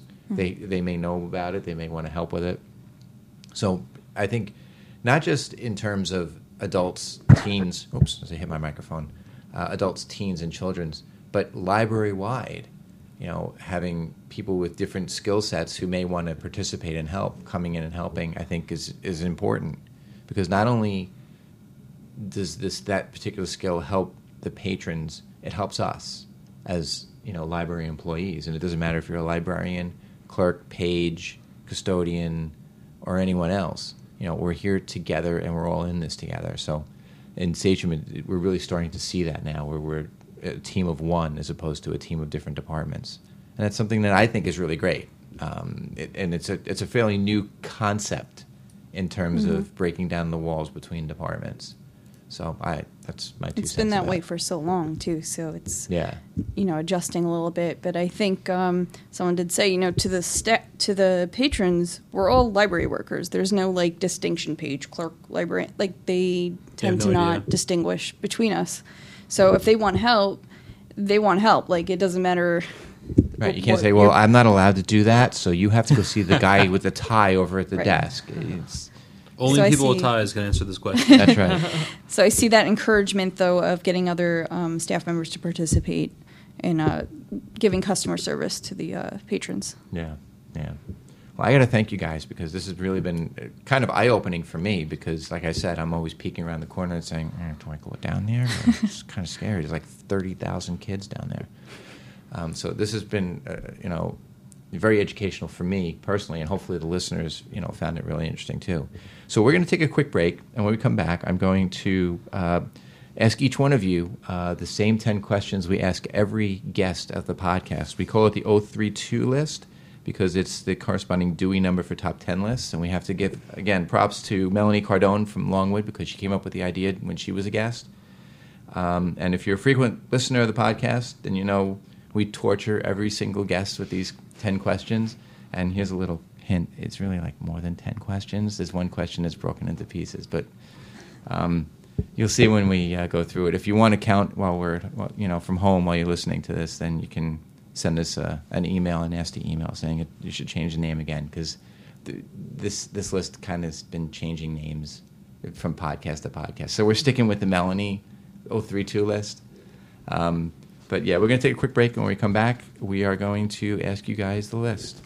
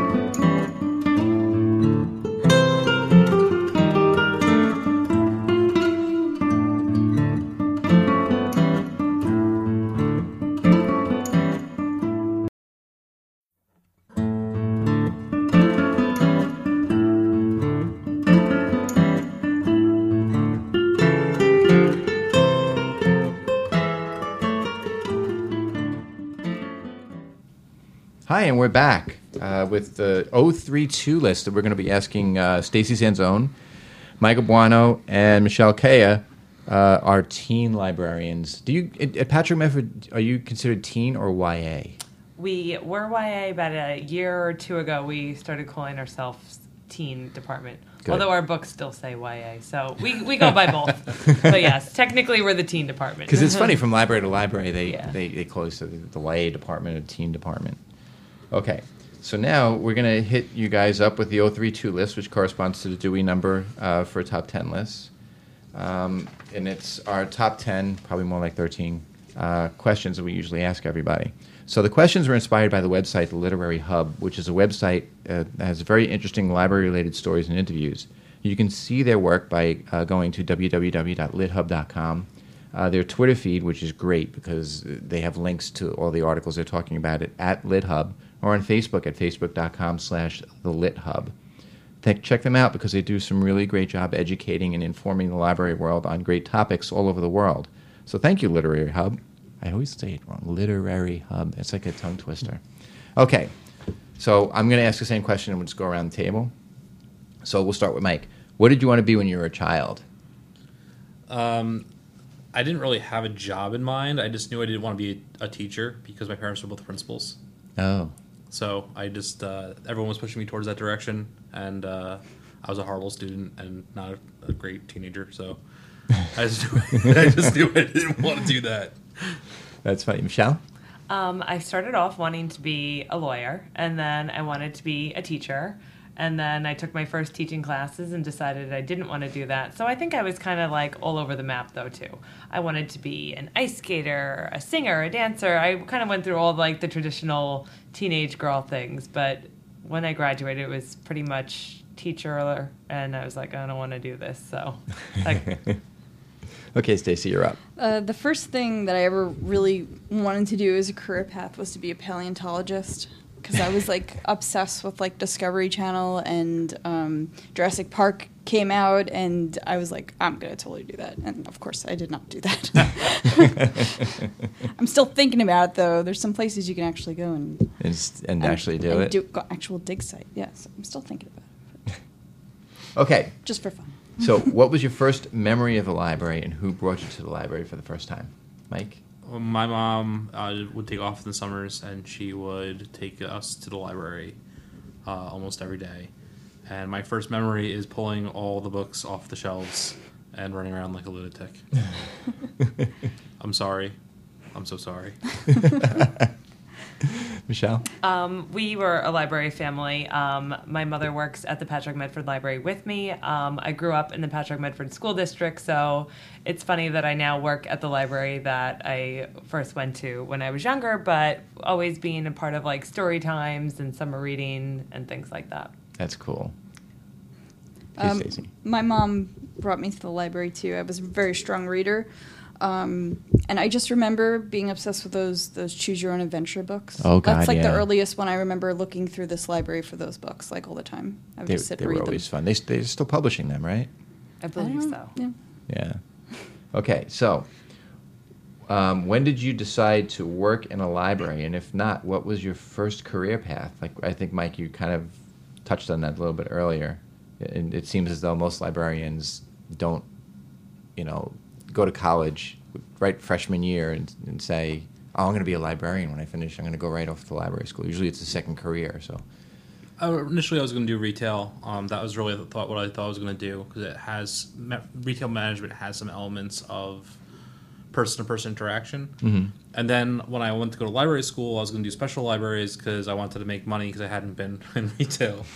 But James Only, the director of Northport, gave me a tour of the Northport Public Library. Mm-hmm. And at some point, he showed me the teen room and the kids, and he's like, this is the teen room. And I was like, I should go back to working with teens again. Like, that's when I was like, maybe I should, dive back in, because I had left it for so long. Mm-hmm. Michele? I fell into it pretty quickly. As I said before, I thought I wanted to be a teacher. I only took one semester worth of graduate teaching classes, and I was like, I'm not sure what to do. And on the advice of my mother, I went to library school. So it was a pretty quick transition. And I took, at Stony Brook University, they offer some of the beginning library school classes there, and that's where I did my undergrad. So it was a natural transition. And then when I started finding out more of what a job as a librarian would be, I'm like, oh, this is for me. I'm going to be into it. Stace? What's funny is, like, I was always working here, but I still thought I wanted to do something in English. Like, I was, like, maybe an English teacher or an editor, and it just never hit me until some point where I was like, why am I not going to library school? So, because I was literally in a library for 6 or 7 years. Mm-hmm. So, at some point, I'm just like, you know what, I'm just going to go do that, because something about, I looked at, like, the job lists for editors, like, what it takes to get in. They all required, like, a ton of experience before you even got to get in. Like, so I was just, like, unsure of what to do. And then I'm like, duh, I work in a library. So... Okay, so this is a question that we always love to hear the answers to, because we haven't gotten the same answer twice. Or maybe once or twice, but not that often. Who's your favorite fictional librarian? Giles from Buffy. That's a good one. That is my favorite one. That is my favorite one. I love Buffy the Vampire Slayer, and he's like so like the traditional but not traditional librarian. So he was great with them. Yeah. he was like, oh, right. Yeah. So I will have to echo Mike. Sadly, you now have two of the same answers. Two of the same answer. What was funny is I was just watching The Mummy yesterday, and Carahan, I think is the character's name. Uh-huh. I love her. She's so We cool. actually got that one before, too. Oh, okay. Yeah. All I like her repeats whole, today. I'm a librarian. That whole thing she does. It's great. Okay. So what would you be doing if you were not working in a library? There was a brief period of time in my 20s where I was going to be a park ranger. Like, that was, like, my goal. Somebody actually came in yesterday looking for the Park Ranger test collection book. That's pretty funny. It's not easy to get into. It's a very transitory life. If I'm a very social person, and there's a lot of isolation involved. But that's probably where I would end up. That, or sadly, probably be a teacher. It's like, it's where my natural skill set actually kind of lies. Michele? In my personal time, I'm very into fitness and exercise and nutrition, so I think that I would maybe be some sort of fitness instructor or a nutritionist. Stacey? I'm actually an artist, so I would probably end up in graphic design or something like that. That's what I'm thinking. Okay, so what is your favorite section of the library? Weirdly, local history. I can see that, though. I have a BA in history, and I like social history is always my favorite part of history, and local history is almost all social history. Mm-hmm. So, like, you know, it's very hyper focused on how people lived. Very interesting. Michele? Well, I love the teen section of the library because that is the collection that I read and recommend, but I also do love looking through the cookbooks in the adult department. Cookbooks. Yeah. Stacey? For me, it's graphic novels. I order them for the library, too, and I've ordered them when I was at the Longwood Public Library, but I just love comics in general, so anywhere where there's graphic novels is good for me. Okay, so if you had infinite space and budget, what would you add to the library? Go ahead, Mike. That's hard. I mean, I would probably amplify a lot of the things that we're doing now and just make it bigger.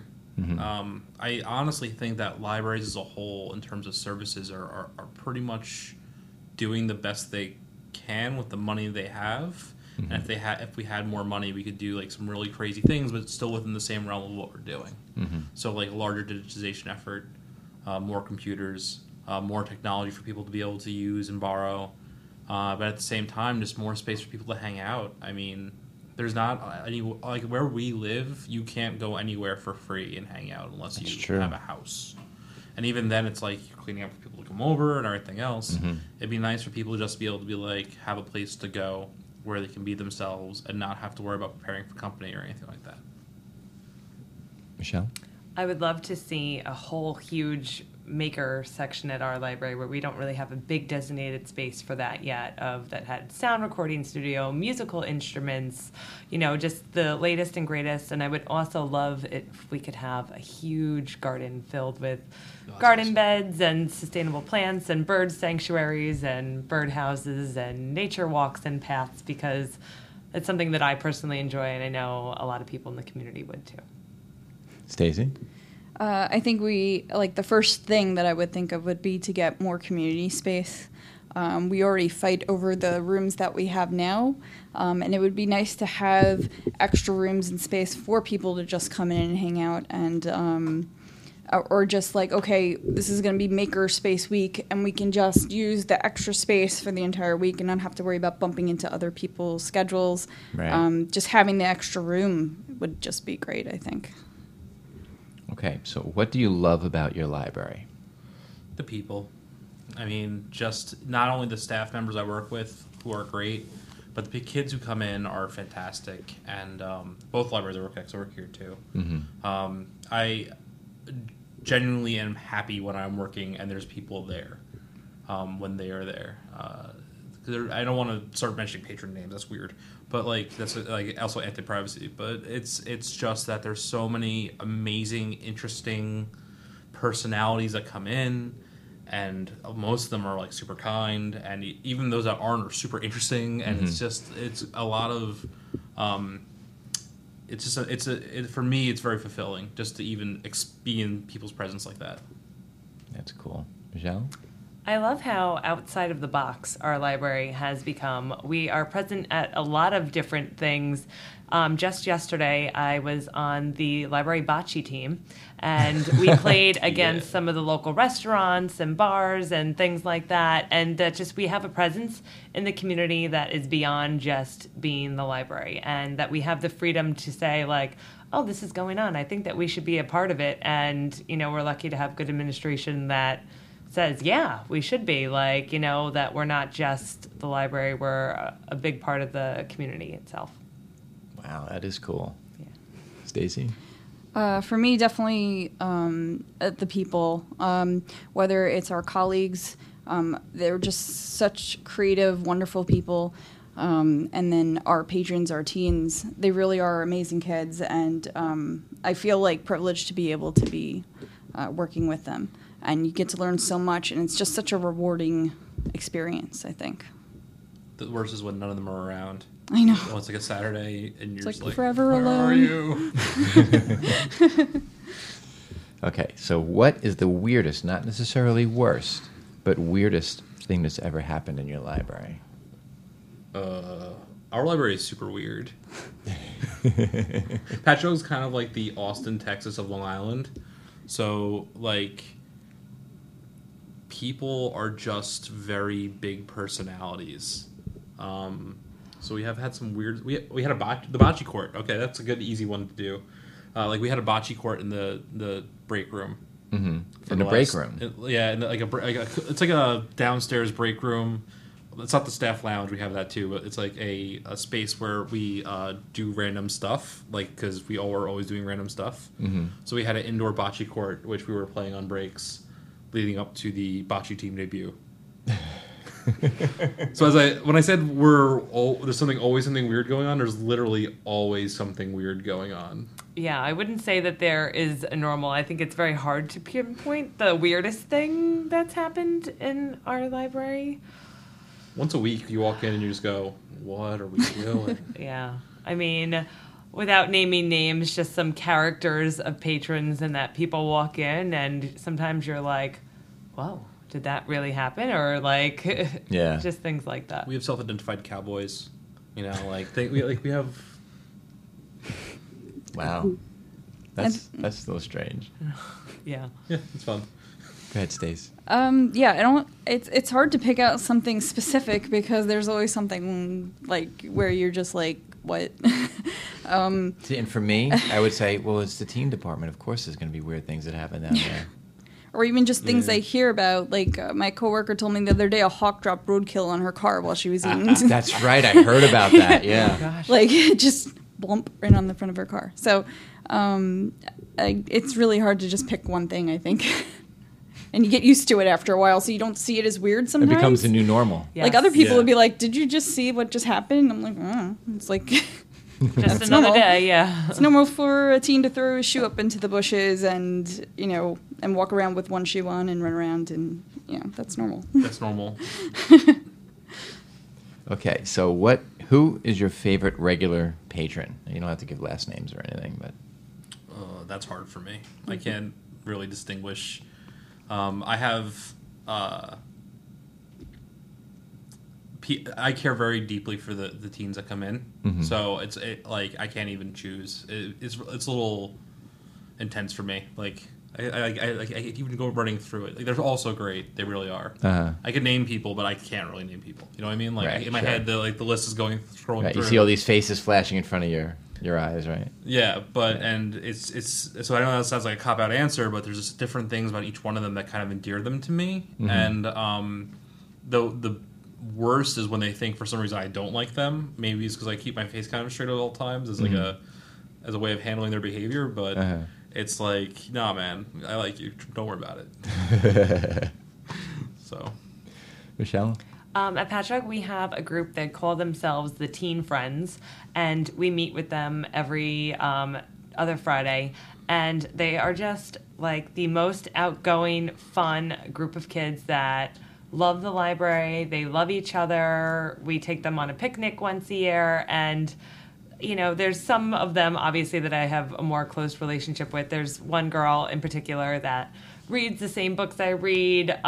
She listens to the same type of music. So, I mean, just in particular, I enjoy talking to her. But this whole group of kids, how much they love the library, and then just how funny they are. Like, I am in tears laughing at some of the things that they say sometimes. So that group as a whole is definitely my favorite. That's cool. What do you think, Stacey? I'm kind of in the same position as Mike, where I can't really pick out like even a group that is my favorite. I think even the kids that we have some issues with, we care about them and they need us more. Mm-hmm. So it's hard to say that those kids aren't our favorite either. Right. Because they need us the most. So I don't know. It's kind of a tricky, but like my favorite interaction with them is when everybody is just happy and having fun on our crazy Friday nights with our 60 teenagers in the room. My favorite aspect of that whole thing is when everyone is just having a good time and everyone's interacting and we don't have to worry too much. There's times when the two of us will stand in the middle of the room and everything will be happening around us and we're not even technically like involved. It's like the fishbowl. Yeah. Yeah, you're like in a fishbowl of sound and people, and that's probably my favorite moment because Stacey and I can stop and say to each other, like, I can't believe we're doing this right now. Yeah.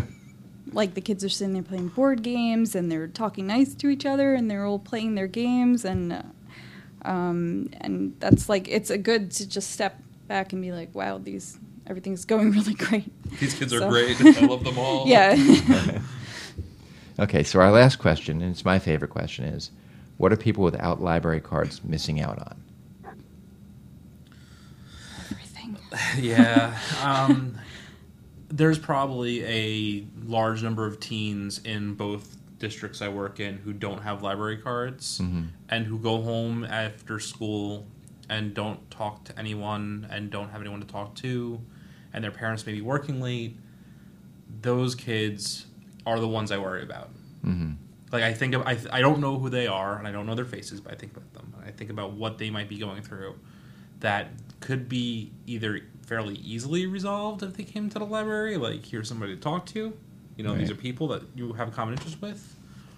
Or who, you know, might just need a resource, might need that hotline number, like a child abuse number or whatever it might be. Like, those people who are being victimized or tend to be isolated the most, and that is what I worry about. Isn't so much like, oh, you're missing out on all the fun, but like, we can at the very least give you this number, and this could lead you to a place that might get you help.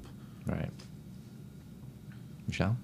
Well, I do think that people who don't have library cards are missing out on all the fun. The way that the library is moving now, too, we have outdoor games that people can lend. We have fishing poles. We have this whole thing at Patchogue where they say, like, you know, not just books. We have movie projectors that people can rent out and stuff like that. And I think that it is very important that we provide the number and the face and stuff like that. But I would say for the general public that doesn't have library cards, it's like, come on down, because you'd be amazed at all the stuff that we really do have. Embrace our weird. Yes, embrace the weirdness. We're here. What do you think, Stacey? I agree with Michele. There's so much that we offer, even our entire consortium that we have here of libraries, just the things that you're able to do. I mean, we're going to end up having our maker spaces soon. We have, just for our teens, we have Xboxes and PlayStations and iPads, and they can make projects and do RPG Maker and things like that on our creation station. So there's really a ton of things they can do with their library card. But I also, what's good about our department is they can still come in even if they don't have a library card, and they can still interact with others. Even with some programs, we can be lenient sometimes. So if they don't have a card yet, they could try some stuff out, and then we can get them a library card. But yeah, there's a lot. A library card's like a key to everything, I think. I agree. Well, I have to thank you guys for coming in, because this is really, like I said before, been really eye-opening for me. And I hope for the listeners as well to see what happens in the teen room and what happens in young adults. So I really want to thank you guys for coming down. So that's all the time we have for this edition. And if you have any questions or comments about the show, you can go to the Contact Us section of our website, www.thelibrarypros.com, where we'll also have links and notes for all of our episodes. And you can also check us out on Twitter at The Library Pros and on Facebook.com/The Library Pros. And you can, you know, it's funny, I always mess this part up at the end. I always misread it. And so you don't miss anything. Don't forget to subscribe on RSS, iTunes, Android, email, and Google Play. And remember, the opinions stated by the Library Pros and their guests are solely those of Chris and Bob, if he were here, and the guests, and not those of the Sachem Public Library, Emma Clark Library, the Patchogue Medford Library, or any other library. So thanks for listening, and we will see you soon. Listening to the Library Pros Podcast. The Library Pros are brought to you by Pippa Productions and by the Library Pros themselves, Christopher and Bob Johnson. Special thanks to Sachem Public Library for providing space for this podcast. Until the next turn of the page, I'm your announcer, Carlton Welch.